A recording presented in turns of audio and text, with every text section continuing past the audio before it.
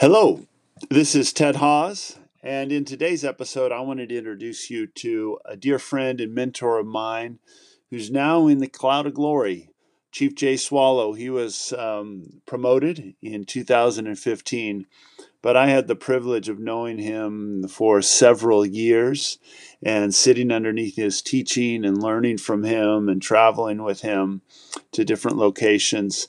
And he was a critical part of our movement of Transform Our World. He was very good friends with Dr. Ed Savoso. And he taught me, and taught us, our movement, so much about intercessory prayer and especially about spiritual warfare and addressing land issues. Chief Jay Swallow, being a Native American, had a unique worldview, and his worldview is much closer to Hebraic worldview, which is the worldview of the authors of Scripture. So he had insights that would just open up the Scriptures and really show us how to effectively pray and break curses off of the land and see restoration coming and understand about spiritual protocol. This message that he shares, he tells about an incredible miracle about how through intercession and spiritual warfare, they broke the spirit of suicide off of Standing Rock Reservation. And this is a message he gave in Brooklyn a few years back. And it's a powerful, powerful message. He's an incredible man of God. So I think the best way to introduce him is to just let him introduce himself. So without any further ado, here is Chief Jay Swallow telling the story and talking about how to heal the land. Welcome to Dr. Jay Swallow.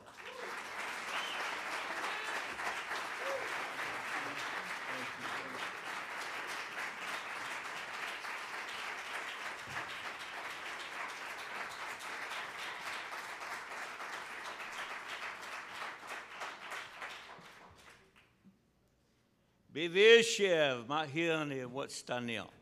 I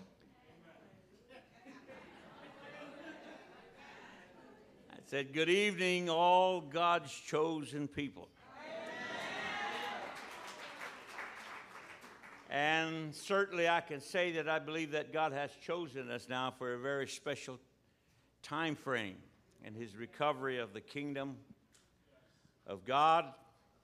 And I believe that as we develop, as we look into what God is saying and what God is doing, that we will be able to find our place, and not only in membership, but with the connection of authority that's going to be dismantling strongholds to the degree that we're going to be the main ingredient that we're looking at that is going to start our transformation efforts is the recovery of the wealth for the kingdom of God. So I have a lot to say, but probably not tonight, on the transfer of wealth, how I've been involved in that, how we've opened it, entire different understanding of what it is. I was here a couple of years ago, yeah, and where we made some journeys here in New York City. We was down with Peter Wagner, Cindy Jacobs, John Benefield, Dutch Sheets, and we took a journey, went down into the U.S. Treasury down on Wall Street, and there we went down 13 stories below, and we began to see the impact that the world money system has upon our nation into guiding into affairs that are almost completely, totally out of God's concept of operation. And so at that time, the orders came from the Spirit of God that we should now begin to strategize of how we're going to remove the transfer of wealth back for the kingdom of God. And first of all, if we don't understand what I'm going to say here, we may not be able to stand what's coming ahead of us. We're going to be depending on a great number of you here as key people. I'm going to be mantling you tonight with the authority that I have. Now, I'm not any greater than anybody else. Don't get me wrong. It's not about that. I wouldn't even mention it except the prophets have ordered me to do it. And so I'm at the mercy of other elements. But as we develop the concept of how this transfer of wealth is going to come back to the kingdom of God, we first of all got to understand that we're still an extension and developing the grand finale of rebuilding the breaches, the house of David that's been broken down. And I want to, with all due respect, remind us that David's kingdom was a military kingdom. It was not one that was languishing in the good. Oh, they had good times, but most of the time it is involved in establishing the Davidic kingdom in order that the peaceful kingdom could be invited in to begin its reign. It was typified in Solomon, but of course we know those were just types that we could look to. And so what we're doing here today is reminding us that we've oftentimes missed the greatest advantages that we had in recovery of the kingdom of God. Simply because, and I'm saying this very respectfully, because now I've been in a ministry for 46 years. Started out in 1960. And the very first prophecy that was given to me, and here I am off the street, addicted to drugs and alcohol. My wife here could tell you all about that, what she went through. And but the night that God done a work on me, he not only saved me, but he filled me with the Spirit all at the same time, without me having prior knowledge of the things that we consider in order. You know, you get saved and you get water baptized, and, you know, formulas. Seemed like he just kind of overruled everything. Maybe I was so bad back then I needed all that. But whatever happened, the very first prophecy, me not knowing nothing about prophecy, was he said, "Yea, I've called you as an apostle to Native America." And then it wasn't even 10 minutes before another come and whispered in my ear and said, that was a false prophet, because there are no more apostles. And that's the way the standard of the church was back in 1960. Some of you wasn't even born then. But that's what the attitudes were back in 1960. There was no apostles. The apostles were the dead ones. The highest authority within a system was a bishop, and then they were esteemed after their death to an apostleship. They become apostles after they were dead. But that was a system back then, and I didn't know nothing about apostles. I said, well, whatever, you know. I didn't know what an apostle meant. I'd never heard the word before. But as we began to tune in, I began to realize that I had an authority that was unique. And I had good teachers. I was submissive to authorities. God gave me prophets that cared for me, loved me. And they constantly kept me under supervision. I was brought under tutors and governors till God began to move me out in more authoritative ways. And ever since then, I don't have to prove myself anymore. We have a track record now that God has certainly brought back the apostolic understanding to Native America. And we don't have no problem with that. Our problem is when religion comes and begins to try to influence us and teaching us that these things are not warranted in this day and age that we live in. But of course, it came over big. People like Wagner and Brother Hammond and some of the rest of them who understood these things, and they began to apply it.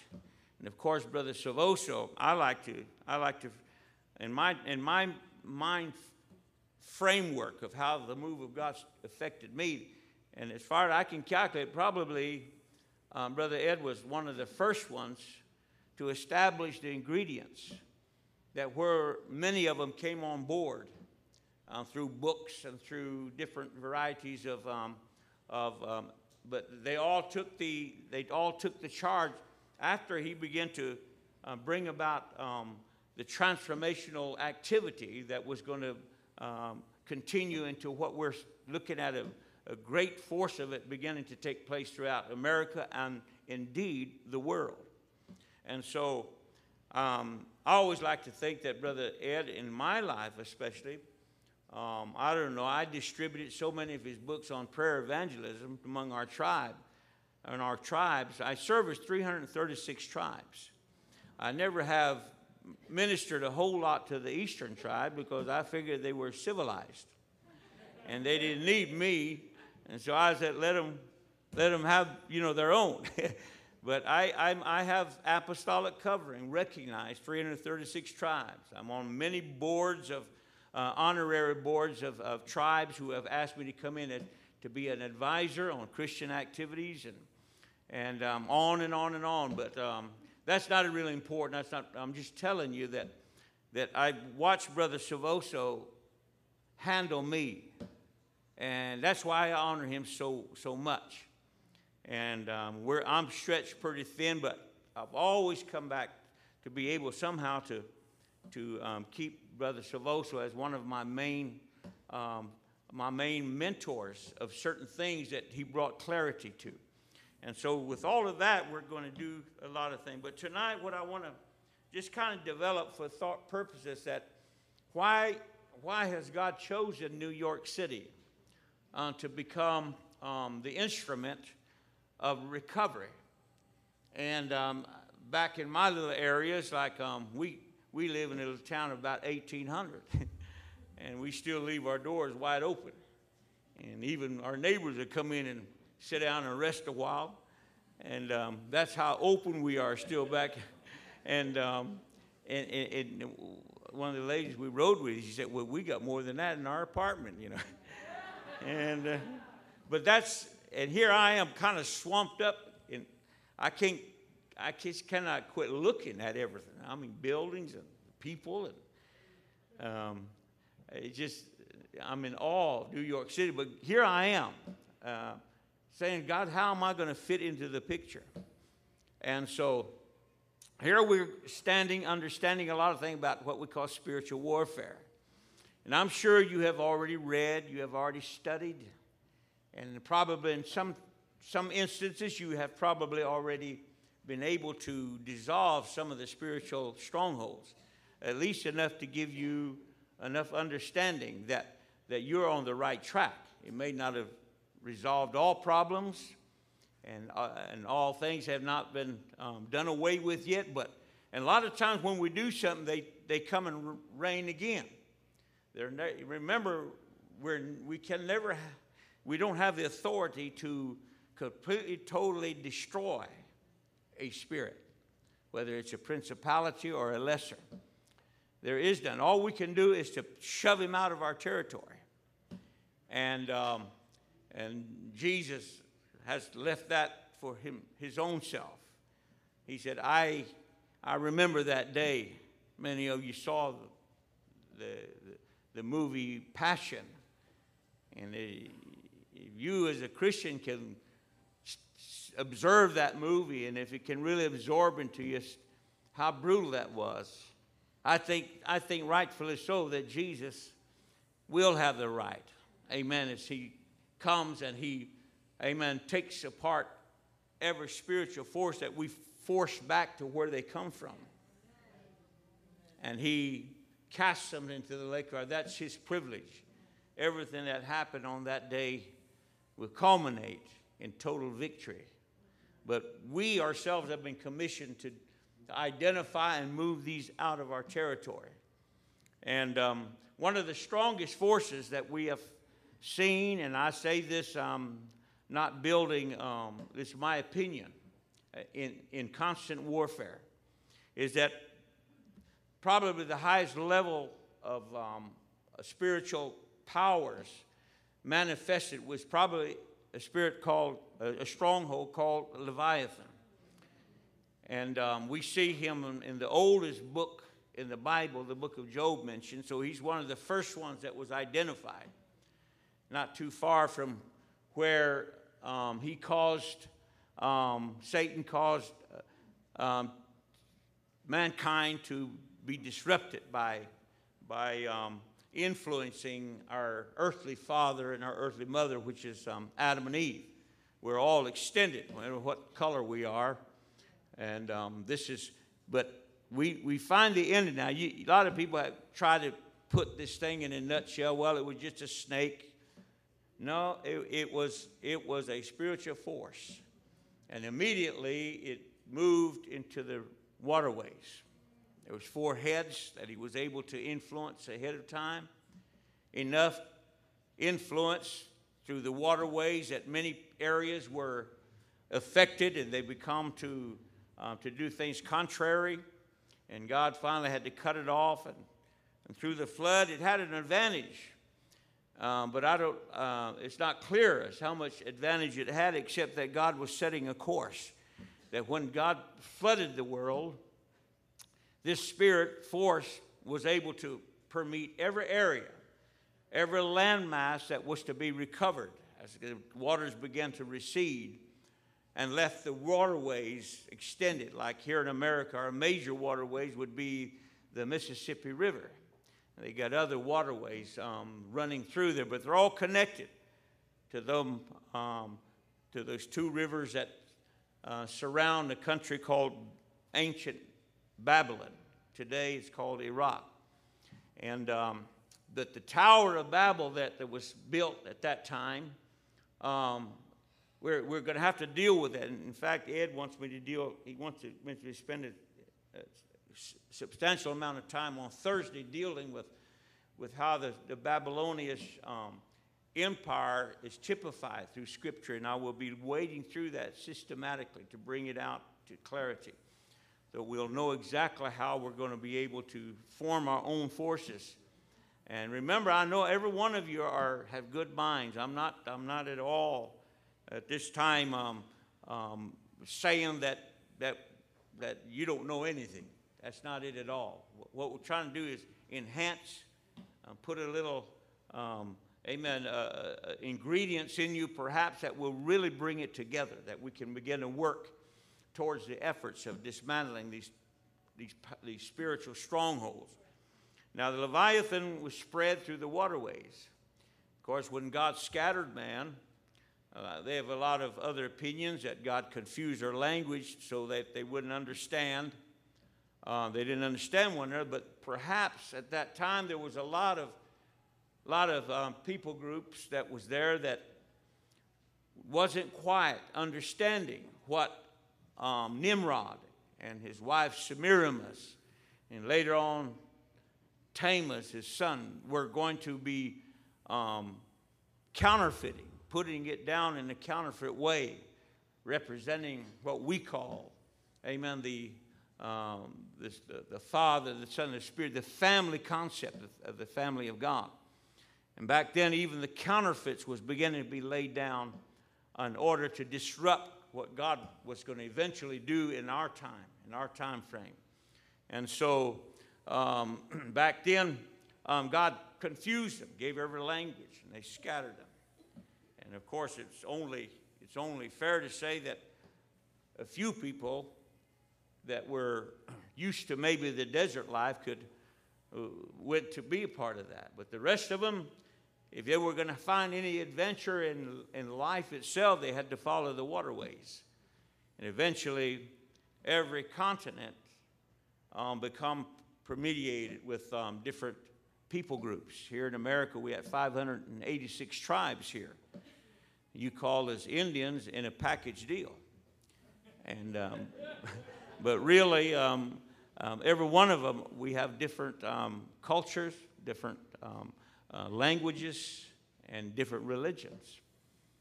And I ministered all through the Canadian, northern Canadian, and into the Arctic North, where we encountered probably at least 15, 16 different linguistic groups, which I, as an Indian, had to use an interpreter. And so, and they had, their cultures was different. I had to find out how to cross culture from my culture to their culture. That doesn't mean I accept a lot of things that that has been added to them for evil purposes, but I had to find out what the solid purposes was that God gave them that would make them survivors long enough for him to develop the kingdom of God that we are looking at today. There's not all of the native culture are bad. In fact, a lot of them have been incorporated into good things. I think the Iroquois League here has got a lot to say about our Constitution, the United States of America. And they looked into that and saw the values of that and borrowed into many of the things that makes us a free state, free people today. And these great councils of old and was valuable. So we weren't just a bunch of savages as the novelists would like to portray us. Amen. We were called that because some of the investigators that were sent to Native America could not possibly unravel the complexity of their society. That's how complex it was. It wasn't just to throw the thing together and nobody had except for survival purpose to stay together. Most of our society was very complex and it was very organized. Maybe not in the way that the European model was, but we were survivors for thousands of years. And we still are today. We haven't been broken yet. I'm still a full blood. That doesn't mean nothing. If you're 1/32 Cherokee, that's all right.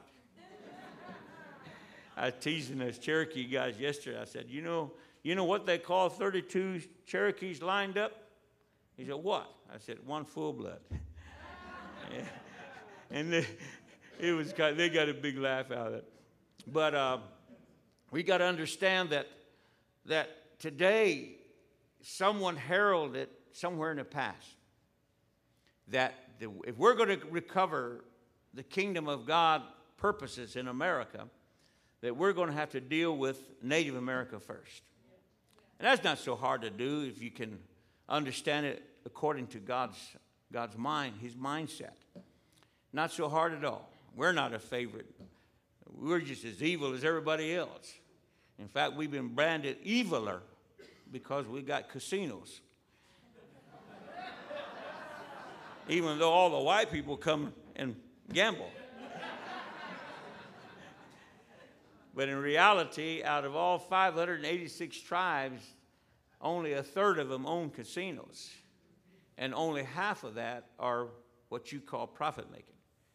And those that are profit-making are those around large metropolitan and populated areas. We've got casinos all down there just barely make enough to hire the people that to run it.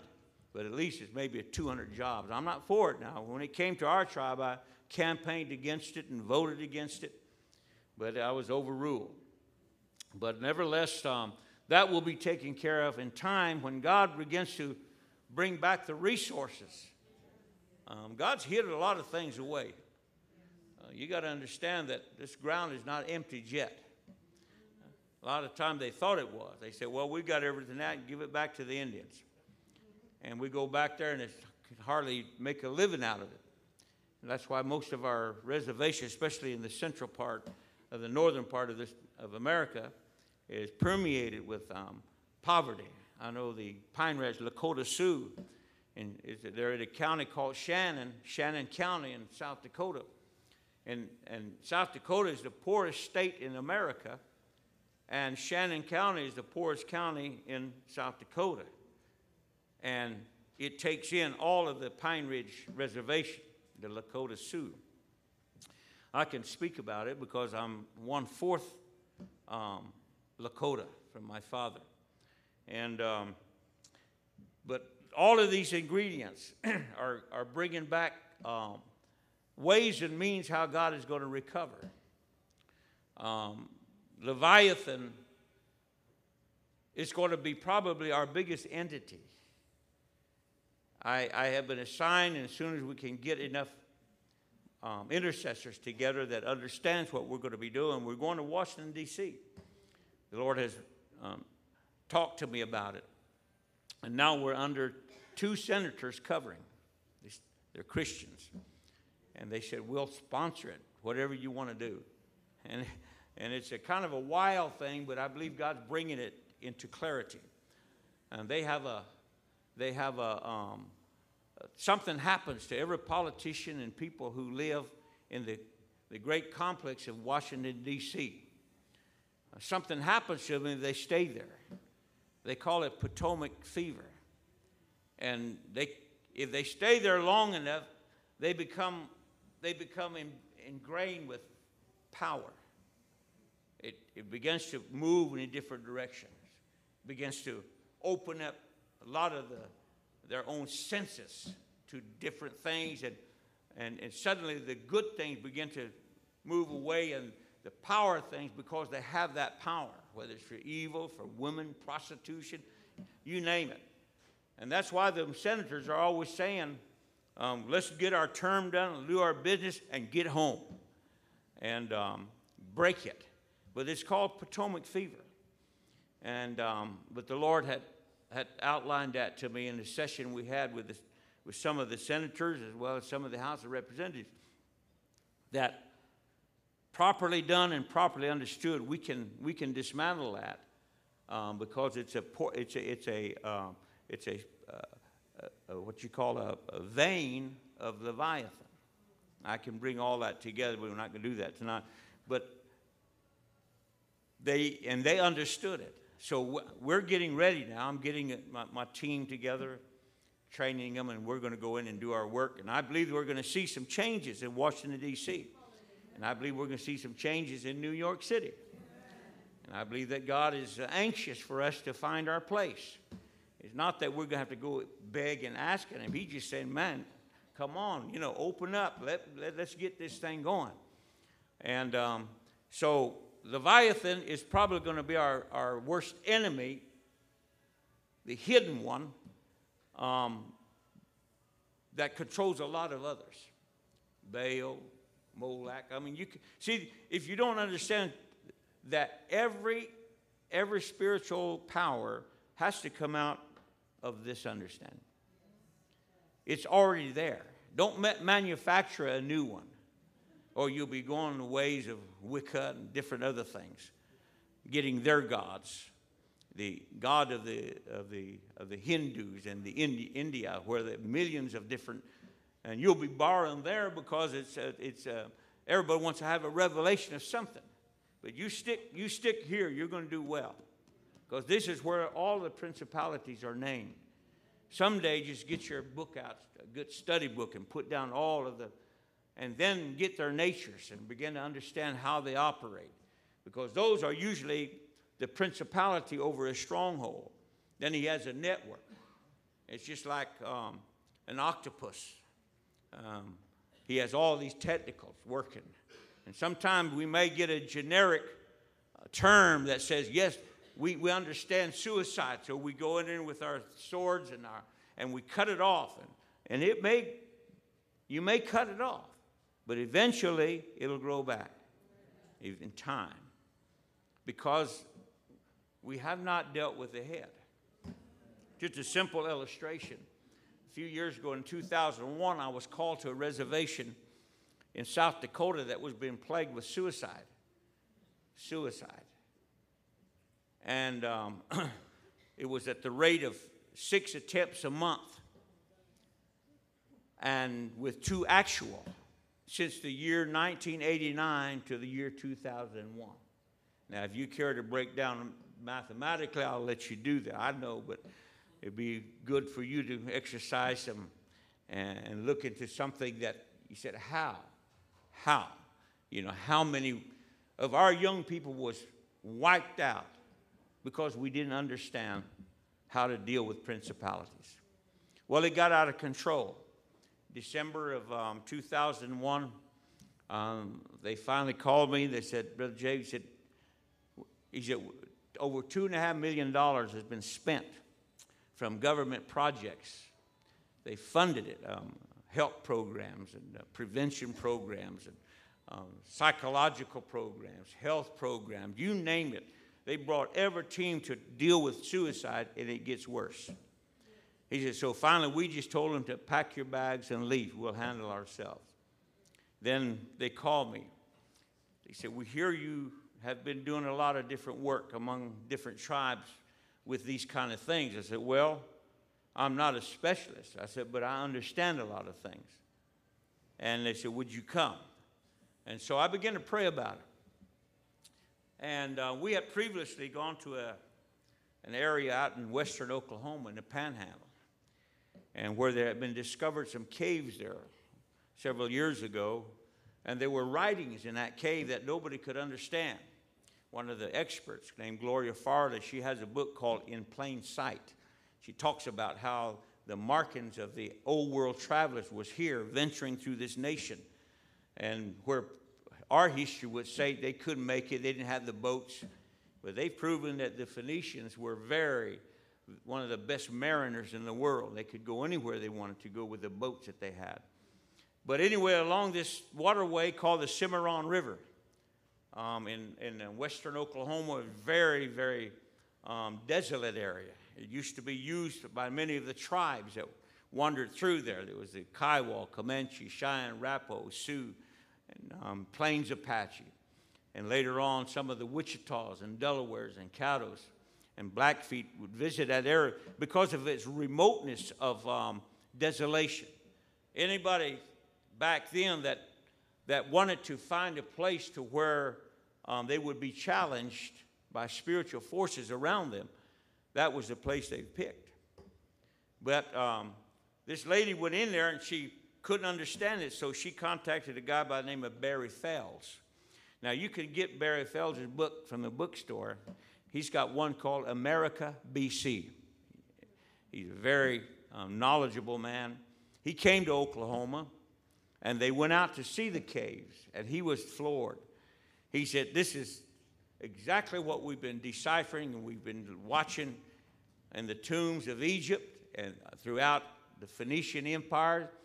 He said, this is a worship, and what this particular cave was about, it was dedicating this whole country to Baal. And other entities was involved.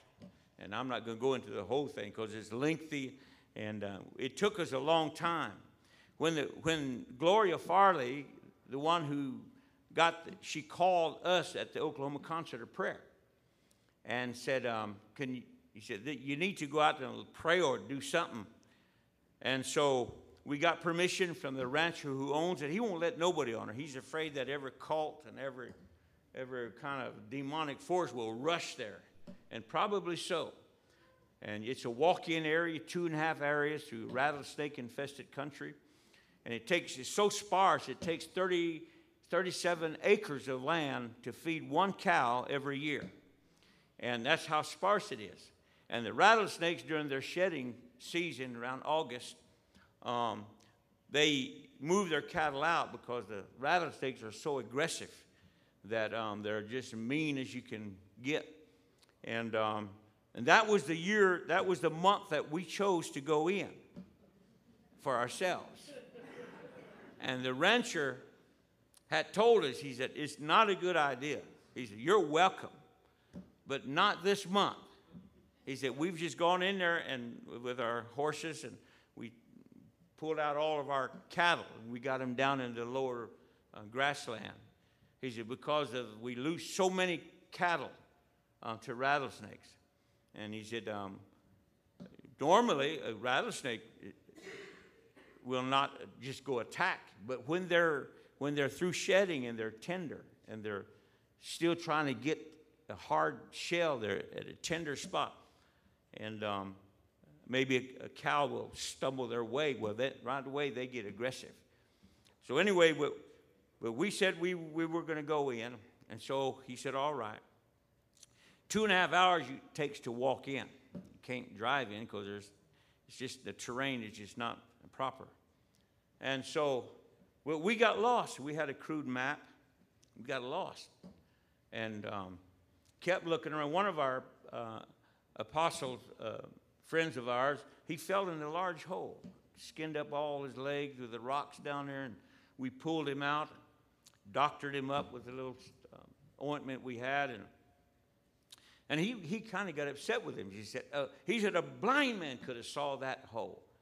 And as soon as he said that, I felt something just vibrate through me. And I said, all right, let's get together. So we all got together, and we couldn't find that place. That map just seemed like it was leading in a different direction. And then finally we began to pray. Then I began to bind this force, and I began to do warfare. And no longer did we get out of it that one of the men just looked up. His name was Eric Cox. He just looked up and he said, what's that? And it was in plain sight. We went just straight as a crow fly, just boom, we was right there. But it was so cold in that cave. It's August in Oklahoma, 110, 112 degrees. And here we get in this shallow cave, and it's so cold. And then John Benefield, who is the leader for the Concert of Prayer, began to pray, do warfare. He called on different ones. And all at once, he just stopped. He said, Jay, it's obvious you have the authority over the land. And it didn't take long. 5 minutes, we had broke that. And God just brought in a real cool air that came in there. We blew the shofar, and it went out. We tried to do it before. And the guy who did it, a guy named Larry Brown, some of you might have heard of him. He's an expert at it. I mean, he's not just a guy who blows, just the way it's to get a sound. He knows what he's doing. And he gets out there. The first time we was there, I said, serve notice, we're here. And that thing was so flat, it was ridiculous. Oh, I looked at it, and he looked. And he tried again, And I said, never mind. But when we got through, he blowed that shofar, and I tell you, it rung out through that Cimarron River Valley, reverberated over the canyon walls, and called in 4 eagles. Just came and circled us. They came down so close we could see their eyes as they were looking at it. And I knew right then that this vortex, the spiritual powers, that we had control. So it took us all day. We went from phase 1 all the way through dismantling this spirit. And at the end of the day, before it got dark, we had 2.5 hours to walk out of there. We didn't see one rattlesnake, not one. Eric Cox began to jump around and scream, and I said, "Oh, he got bit." We went on, but it was a shed skin, and we all teased him a lot after that. He's from New Jersey. He don't know nothing about it. And anyway, we had to leave, but what we did, we took communion, and right there on the altar where they had to sacrifice, and they had 2 channels running out of there, dug in the sandstone rock, and they went kind of down around like this, down to ground level. Now this cave was about 4 feet off the level of the ground, just because of time and erosion. Okay, but down there they had carved out 2 little sections, and then they met again and went straight down. When we poured the oil and the wine over the altar, and it started a course, and it headed straight for those 2, and it split off and rejoined and went back and went down to the ground. And I kept thinking about that. I said, I don't know what's so familiar with this. But it wasn't until I got home and I started to study the old maps in the back of my Bible there. And I found out one that gave the ancient nation of Babylon, and this was a perfect, we almost could put it on the, what they call it, impose it upon it. That it was the 2 rivers outlining the Tigris and the Euphrates that's in ancient Babylon back then and Iraq today. And then it goes on down to the Persian Gulf. And we've always amazed at it. Several times we look at it. And but I knew right then that one of the leading principalities that was going to be attached to the Baal was going to be, and that's sun worship. We got to remember that. That's sun worship. A lot of people have their own interpretation, but you go back to the ancient Babylonians, and later on it was integrated into the Egyptians, and it was the sun god. Baal was the ancient sun god. And all these people, holy men of different tribes would go there to seek for spiritual powers. Now, a vision quest is 4 days. 3 days you spend what we call emptying yourself, just like we would do here, fasting and praying and getting right with God. And in their sense, it's a different level. They go and they empty themselves. And bad things, bad thoughts, things they did wrong, because they're special holy men that's supposed to be spiritual advisors to their tribes. And then on the 4th day, they begin to call in the spirits that would be their guiding spirits. It may become in different form. An eagle might circle, a wolf might howl, but all of these are later on they're defined, and then they usually that medicine man say, well, this is going to be. They call it medicine. That's why they call it medicine man. It doesn't mean the kind of medicine we have down in the pharmacy, but it's a power, spiritual power. Sometimes they put it in bundles. Sometimes they interweave it with different feathers, bones, rocks, paints, different things, and sometimes they wear it on their body. That's their powers. And then they take it back to the tribe, and then they tell the stories, and then now these are added to the basic. Now I'm going to add here, it'll get you to wonder, that in my investigation, all tribes here that was here were monotheistic in their base religion. They believed in one creator, all Father God. Now, I know a lot of people today, they say, well, is it like Allah? We're so prone. We don't understand the biblical content of what we're evaluating. First of all, he said, all things happened unto them, Israel, for our examples, to whom the ends of the world have come.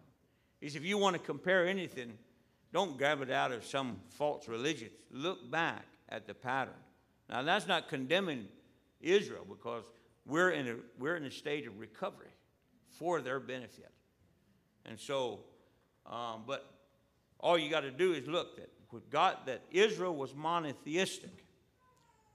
And when a generation came along that was weak because of good times and good things, they no longer be dependent upon the strong prayers and the forces of prayer and intercession, and the high priests began to languish. Well, when the enemy came up against them and they began to lose the battles, this generation began to think, perhaps our God, it's time now, maybe God wants us to join another for more power. Well, it wasn't easy. It wasn't hard for them to go and to enjoin some of those higher power, like Baal. God condemned Baal, Moloch, all of these things, because here's Israel in natural monotheistic belief. But when they began to call on others, the attachments came. But because the promise that God gave to Israel, God said, Israel, he said, I'm going to preserve you until that I be able to bring forth a new creation. I'm not going to abandon you. You're the root of that tree. We must always remember that. Branches do not support the life of the tree. He said it's the root that supports us. Even though they were cut off for unbelief and we were engrafted in, he said, don't get you thinking that I'm abandoned. I know back in the 60s, they come up with 70s, they came up with what they call a replacement theology. Many of the ministers back then was gaining popularity of great revelation that God has now divorced Israel and it's got nothing to do with them. You got to be careful of these things. You got to be very careful. God never divorced her. God never. He's in His plan. In His plan. I mean, the nets. After we repair our nets, they're still weak. We couldn't get. That's why we can't get a revival in America. Our nets are not strong enough. The kingdom message and authority that is being developed today is going to be the very network that's going to make this last throw out for a net to bring in the harvest of God. But Israel is with them. They're with them. It was kind of in the form when Jesus said, whosoever shall say to this mountain, standing on the mount of God, be thou removed and cast into the sea, doubt not in his heart. Well, symbolically, this happened when the temple was destroyed in AD 70. God began to move to the Gentile nations. But where did Israel go? Were they just no more? No. They were added to the sea. And they are ready for harvest soon. They're still flocking together, just as many nations are in the sea, depicted as different types of fish. But when the last time he told them to cast out his nets was after his resurrection, and they said 153 great fishes. Now, I don't know what a great fish is. I like to think they were just big fish. You know, I'm a fisherman. So I like to get that big one. And but nevertheless, the key to that was the nets did not break. That gives us now that we are going to have a harvest. We are going to have, amen, fishing. Jeremiah 16 verse 15 says it. He said, I will call for fishermen and hunters, and I will cause them to fish you, talking to Israel, cause you to fish you. He said, and then the restoration of Israel as promised. But the greatest conflict of spiritual warfare will happen there. Right now we've left from what we call Golgotha's Hill, and now we've been going eastward constantly. We would say westward, but we went east, and we're going farther and farther. Right now the dragon nations themselves, typified into Leviathan countries, are now beginning to receive great moves of the Spirit. China and different ones are beginning to receive God because we're on a journey back to where it all began. And when they come again to those nations surrounding Israel, there's going to be a cry that's going to go up. Now we have all the forces necessary to crush this dreaded people called the nation of Israel. But at that time, there's going to be a cry. Blessed is he that cometh in the name of the Lord. Guess where that's coming from?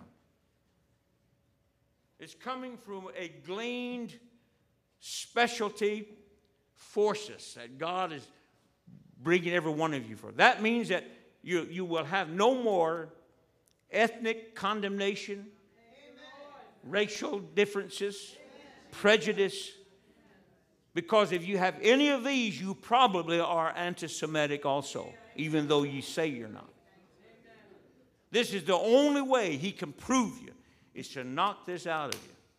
And if you can come through that, then God says, I'm going to make you fishers of men. I didn't want to get preaching here. I'm supposed to be lecturing, I guess. But I want you to know how important this is for Native America. Don't minimize it. I walked for the first 10 years with a concert of prayer, recovering Oklahoma with the black and white issues. I didn't have nothing against black people. They never did nothing to me. I had no feelings, but they did, because they kept dealing with it over and over and over again. And I used to be the one to get after them. I said, hey, why don't you just put it behind you? Let it go, And but finally we got it, that just about every black community in Oklahoma was visited in some way in reconciliation.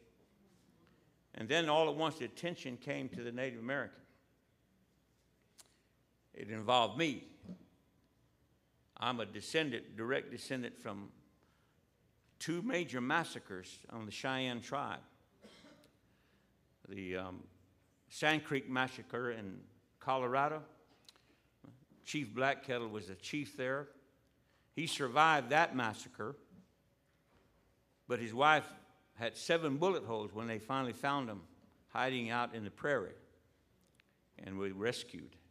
He lived 4 more years, 1868, living along the banks of the Washita River in western Oklahoma, waiting under a flag of truce and an American flag, guaranteeing them that they were safe.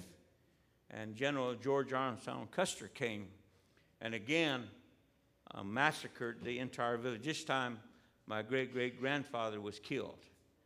And he was, at that time, everything ceased, seemed like, for the Cheyenne Nation.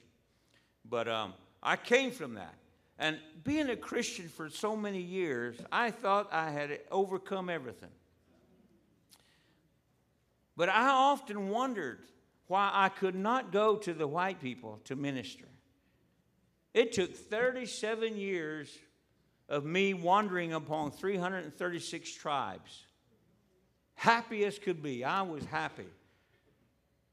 And all at once, God began to say, I'm calling you back now. I didn't want to go. I said, and then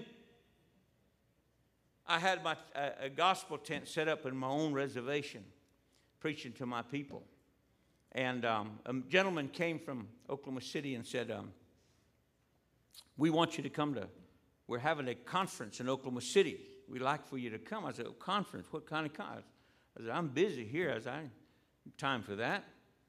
He said, please. He said, would you just come? And he sounds so sincere. Me and my friend Nigel Big Pond, we looked at one as, well, let the pastors carry on a couple of days. And so we went. We got into this place, and man, I tell you what, it was jam-packed. And I looked, I was on the ground. I wasn't used to it. There wasn't a brown skin in the whole place. And they escorted us in and took us to the front row and set us down between Chuck Pierce and John Benefield. And every once in a while, I'd catch them looking at me. They'd be looking at me like that. And when I look at them, they turned around and looked the other way. I said, it's a trap.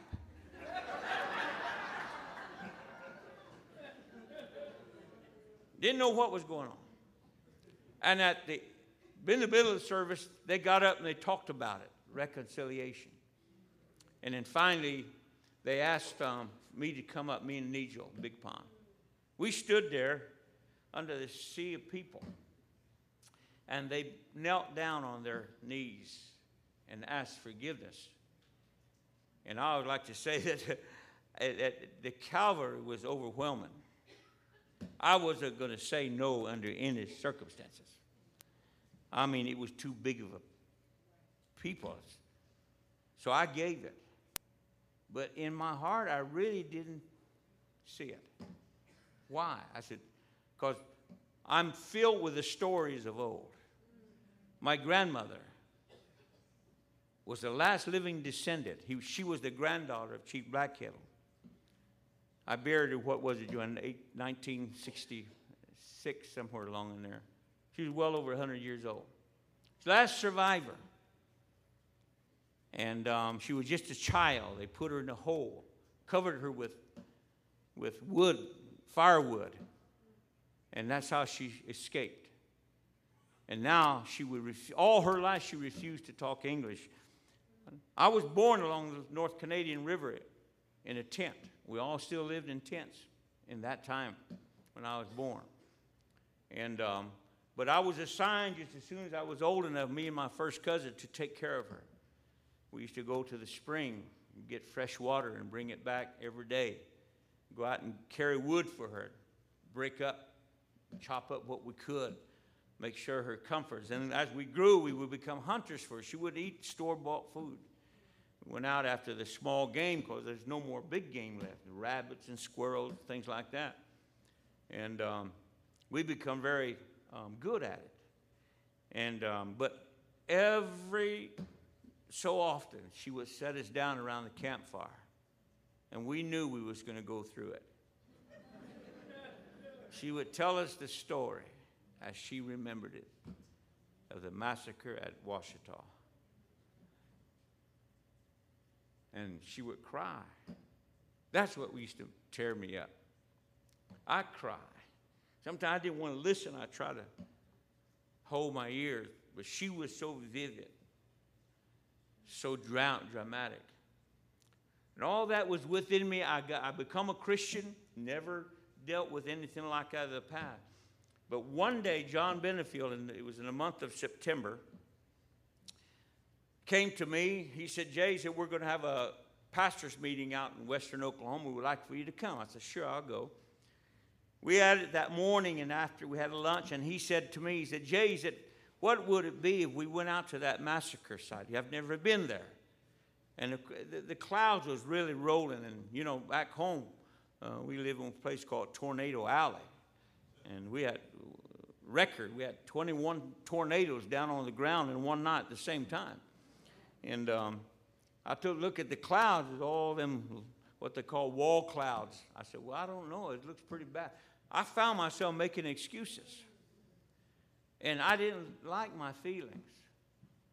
And he said, I'd like to go see. I've never been there. And I said in my mind, I said, I suppose he's going to go back to his clean, sterile church and tell everybody a real descendant took me on a tour of that. And that was making me angry because here I am, a born-again believer, and all that's supposed to be behind me. I had them kind of thoughts all the way out. And we got out there and we stood together with one another. And they asked me to explain what had happened. How much time do I have here? Anybody? Is this boring? I don't want to keep developing anything that might not be in line with what we want to get. But these are important things you got to understand. If you don't understand these main things, you're just going to be doing rituals. You won't have no heartfelt in it. There won't be no connection. That's why I said, whether you like it or not, you got to hear these things. I know a lot of people get so super spiritual, they say, we don't need to understand them. That's why we've never got any work done. We're having to come down and do the basic things over again in order that we'll be able to accomplish what God sent us to do. So you got to have some understanding with this. But at that time, I didn't want to say anything. I just said, well, read the plaques over there. There was a plaque there, what the government said had happened. He said, no, we want you to. And finally, I began to talk. And I tell you, just every bit of corner of my memory just came back. Boom. I could tell them exactly where my grandfather's teepee was, who lived around him because we were in clans, my ancient ancestors, where they lived, where they died. And it was so embedded because of her. And, but I finished. I got through. And I got mad at myself. I said, you told things to these white people that should never have come out. Those are yours. And then one of the brothers came to me and put his arms around me. And he said, he began to weep. And they all came. And here I was in the middle, in the huddle. And they were weeping and crying, and their tears were just soaking my shirt. And when one of them said, how can you ever forgive us for what our ancestors did to yours here? And I said, it's not about you. You didn't do anything. And that's when God just literally slapped me upside the head. And he said, son, time now to be healed. Time to let it go. And then I knew.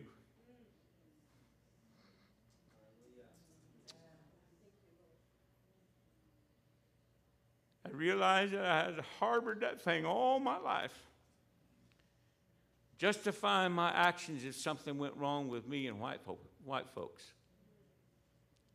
But now God brought it to the forefront.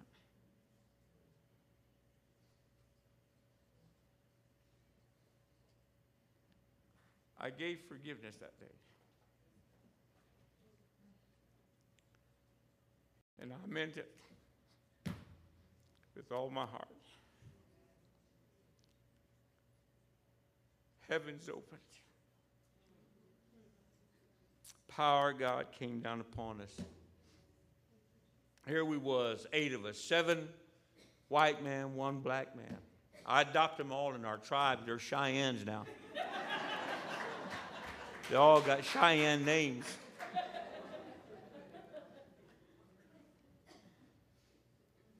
But that was the beginning of my re-entry into what we're doing here tonight. And don't minimize if God speaks to you about the native communities.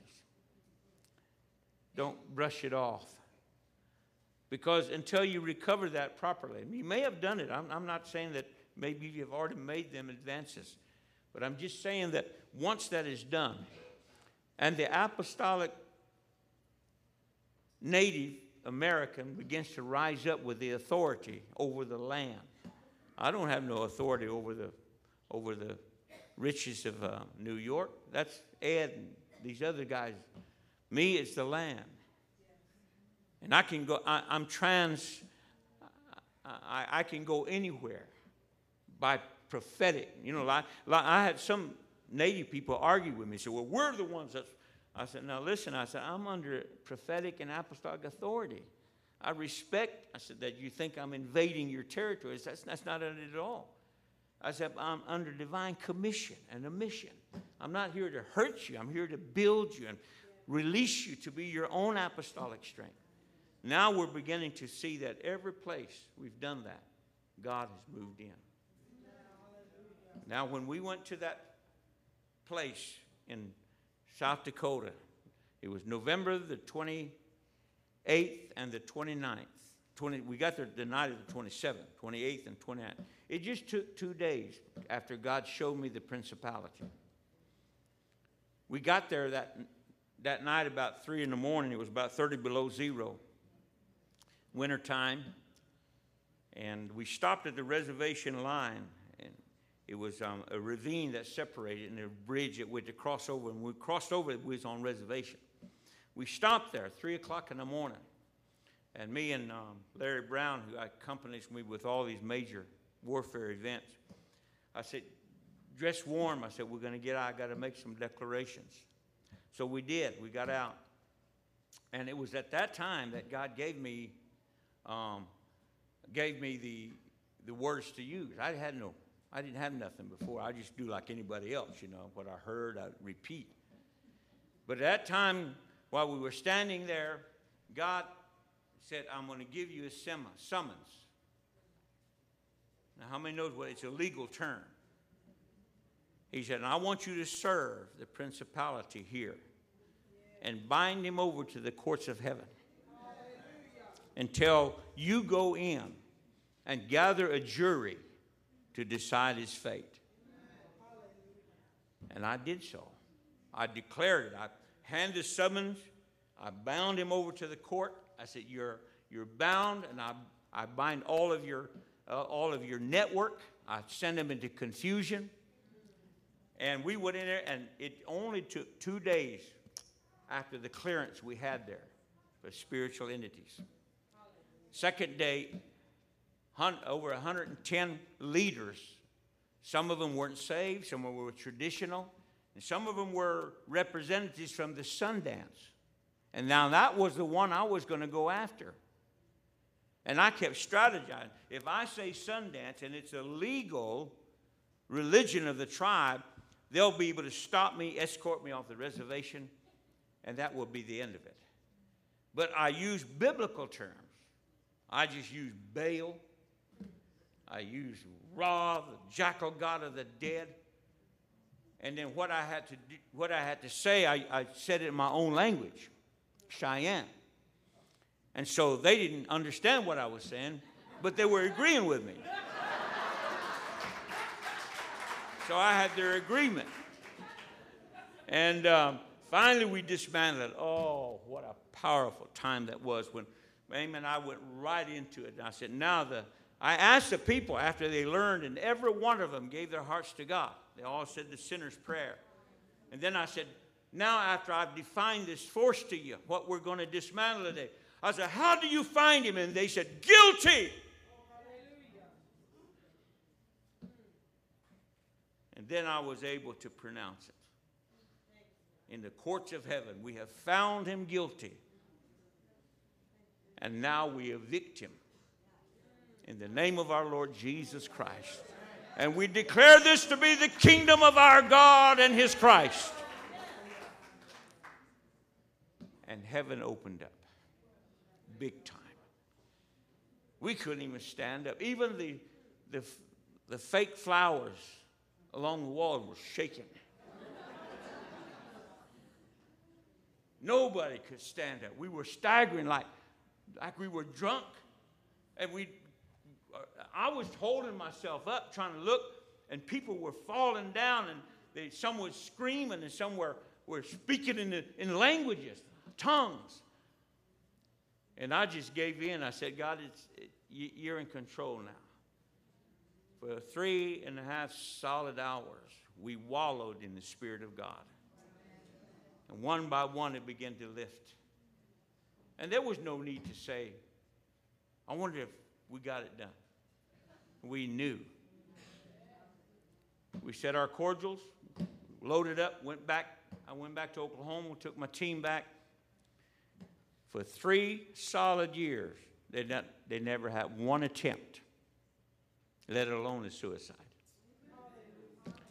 Then it started up again. The story's not over.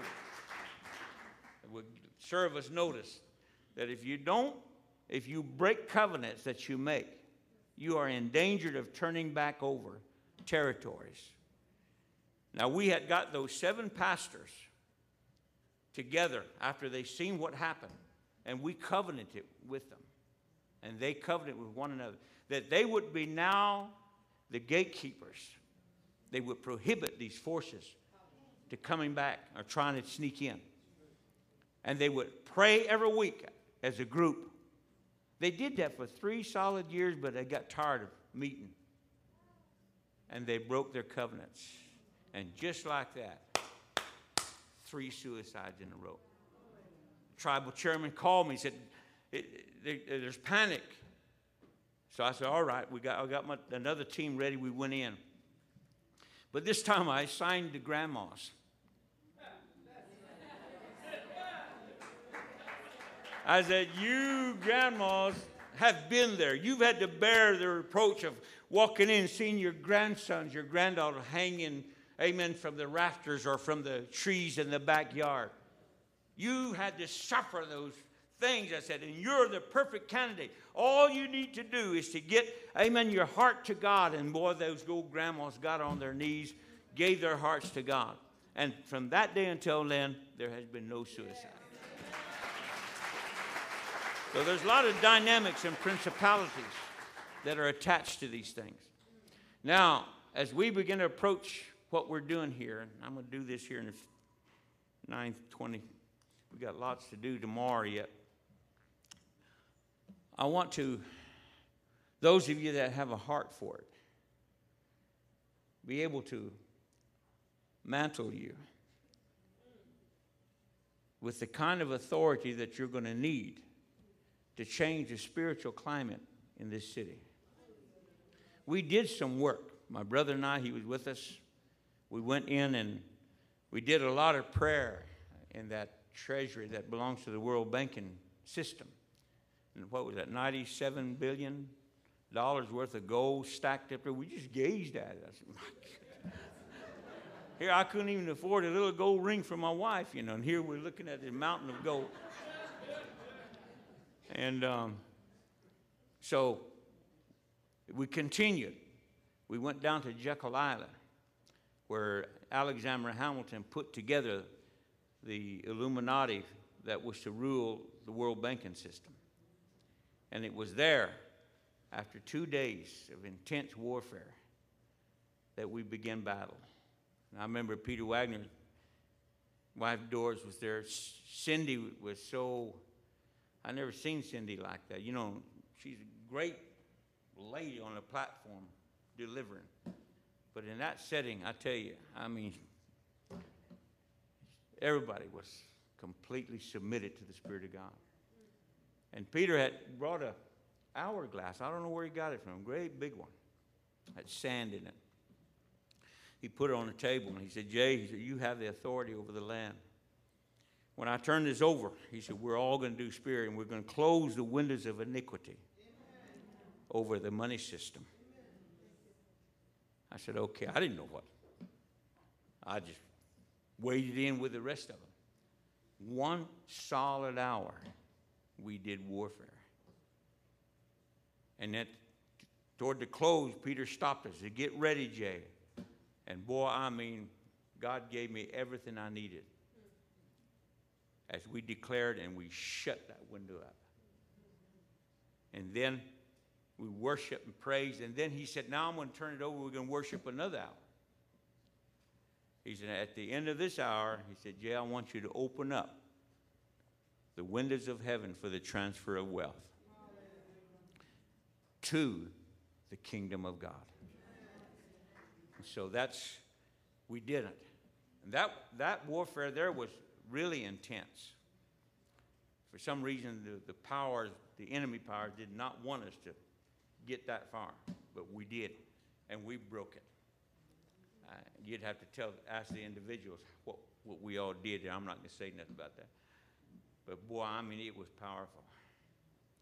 And so, ever since then, I've been carrying this authority for the transfer of wealth. And a lot of things happening to me right now. And God's just gifting me in areas. And while my brother said we're going to take an offering for Brother Jay, I thought to myself, I said, good.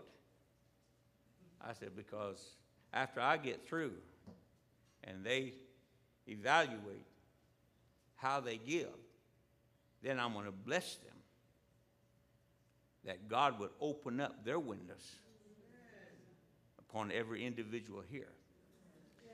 But there's no need for me to convince anybody of this. We have it proven. Not long ago, I was called to a rancher in Texas, 50,000-acre ranch. He's born again, saved, spirit-filled. He says, God told me to sell all my cattle, and I did. He said, now my money's running out from all of the money. He said, but God says, no, he said, I preserved this land.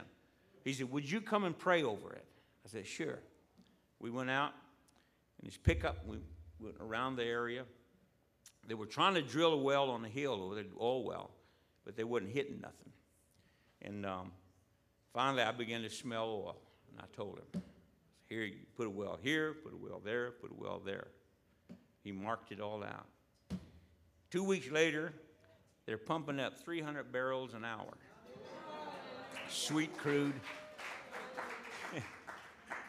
And he turns around, and he buys me $5,000 worth of stock in a company now that makes me, at this point, worth $600,000. But we're locked into a year. I got 8 months before we can develop that. And they said, by the time the year is up, you're going to be probably past a millionaire.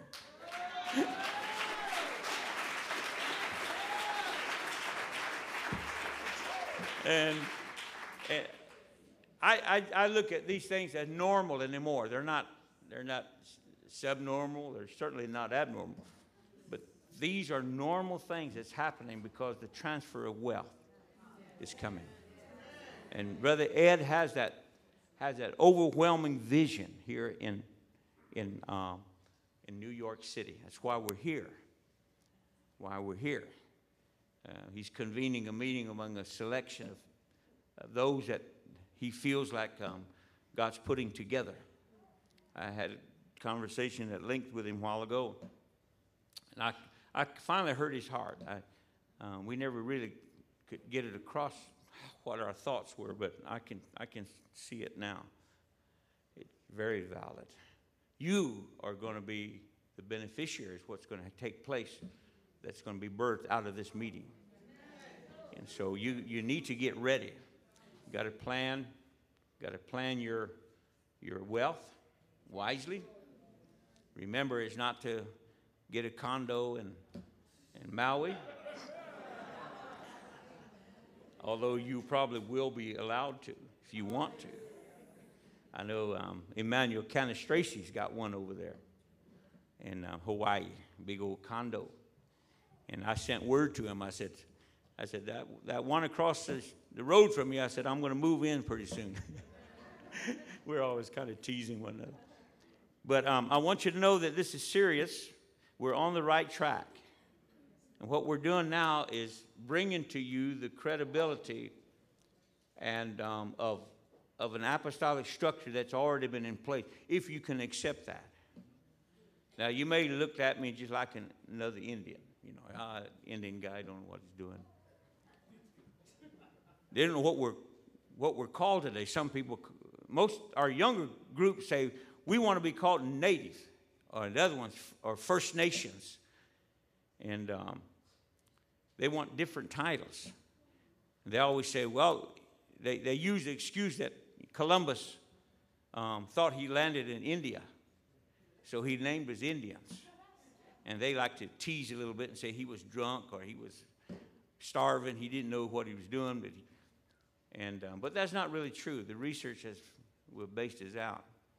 That the first time he came under the Spanish covering from Queen Isabel, I'm talking about Christopher Columbus, he landed in some of the islands, and the friar that was with him looked, and they seen these native people. They were so innocent and trusting, although they never knew who these strangers were. And there was no hostility. And the friars gave them the name.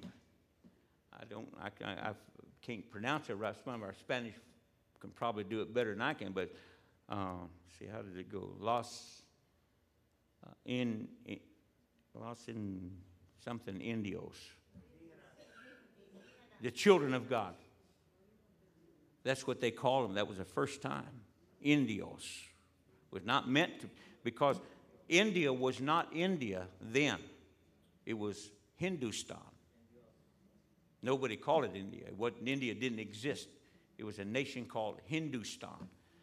If anything else, he would have called us Hindustanians if he thought he was in India. And someone said, I'm glad he wasn't looking for Turkey.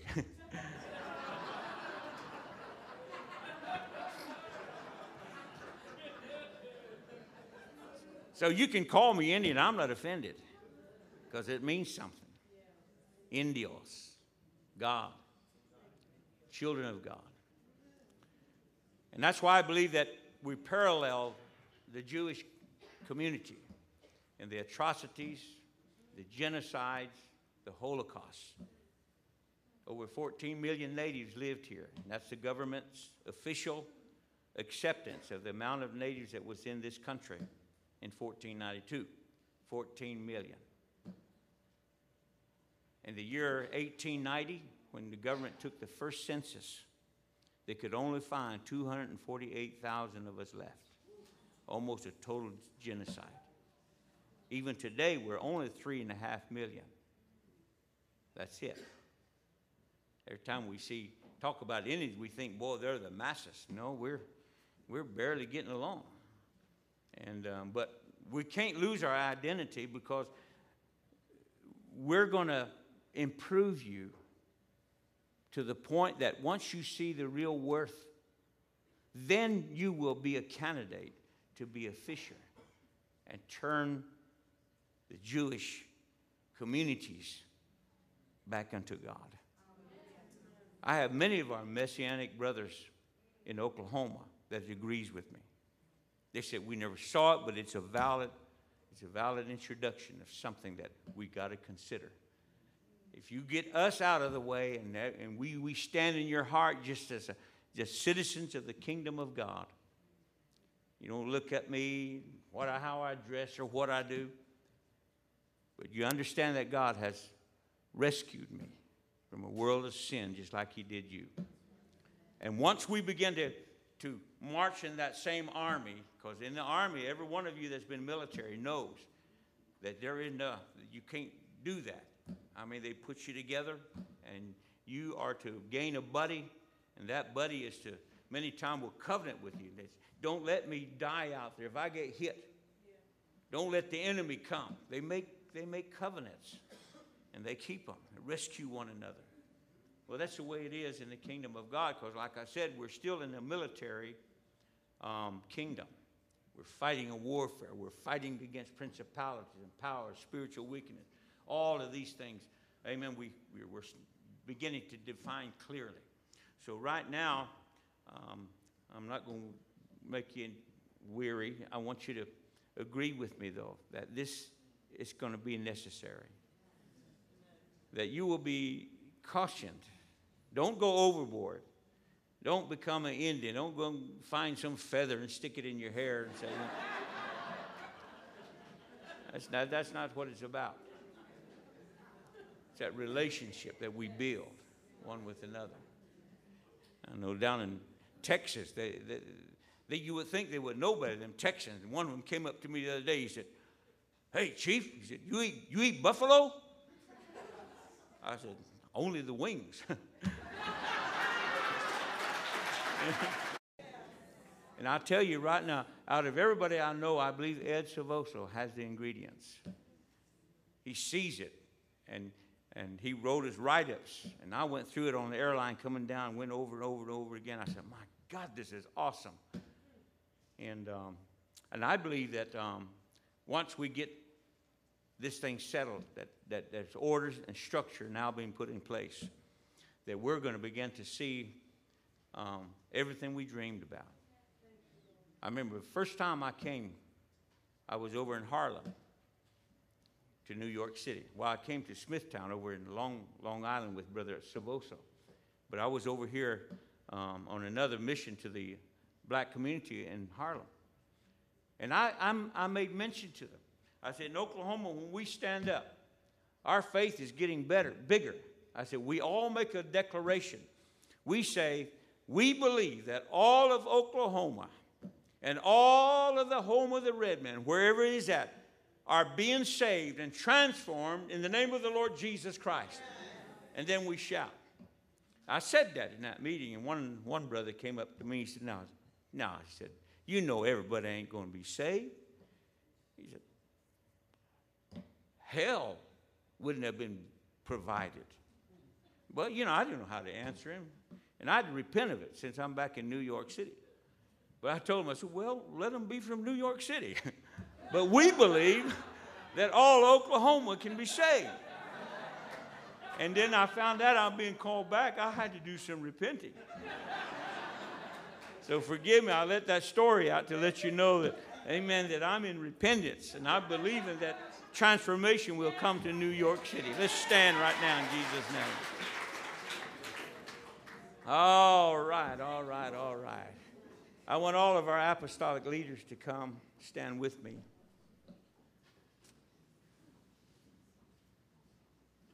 Whether you're apostolic or prophetic, I don't know if we can get everybody. We can get a good number of you out. These are my foundations. I do nothing alone. I'm worthless alone. I've realized that after 37 years of trying to turn the tribes back to God, that I can't do it by myself. So God has been so gracious to me. Give me this. Now, as we worship here, I'm going to be talking in my own language. I tell you why. Is because I'm fluid in my language. I say things so flowing that I understand it. Now, if I say it in English, it doesn't quite have the impact on me as it probably would you. So I'll probably just open up and then we'll go into the English. Is that okay? Sure. But I want you, if you're in faith with us tonight, there's something going to happen to you. And you'll never be the same in the area of ministry. Your visions, your dreams are going to come to pass. Everything has to have a beginning. I know there's been a lot of false starts, well-meaning things, but it seems like we got some ingredients that are coming together here now. That what we do here, we're not going to see cutoffs. We're going to see a continual flow until it becomes a force to be reckoned with. So right now, I just want you to praise God. Praise Him in language, spiritual language, if you want to. Worship, adore you, exalt you. We honor you, King of Kings. All I'm going to do is serve notice in the heavens my way. We honor you, honor you. Honor you, King of Jesus. We honor you. Oh God, oh God, oh God, oh God, King of glory, King of glory, King of glory. oh God. Oh, Rabba, continue to worship. Hallelujah. Oh God, oh God.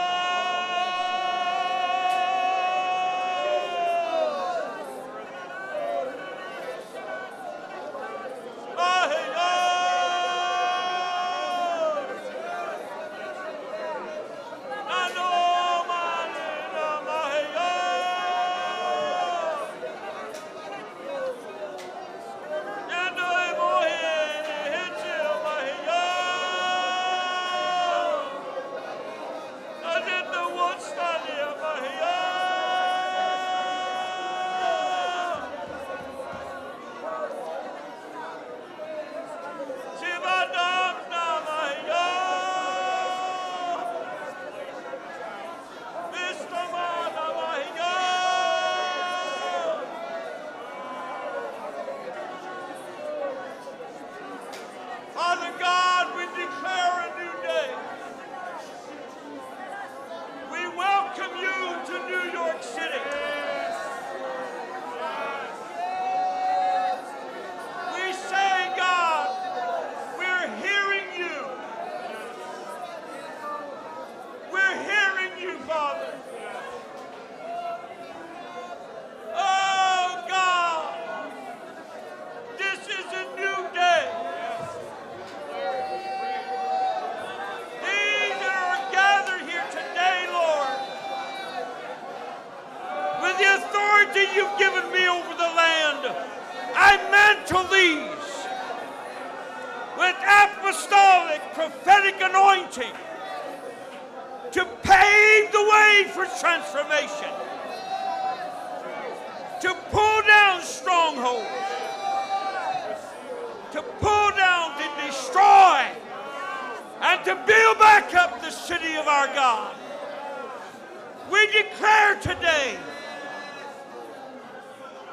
that this is your kingdom.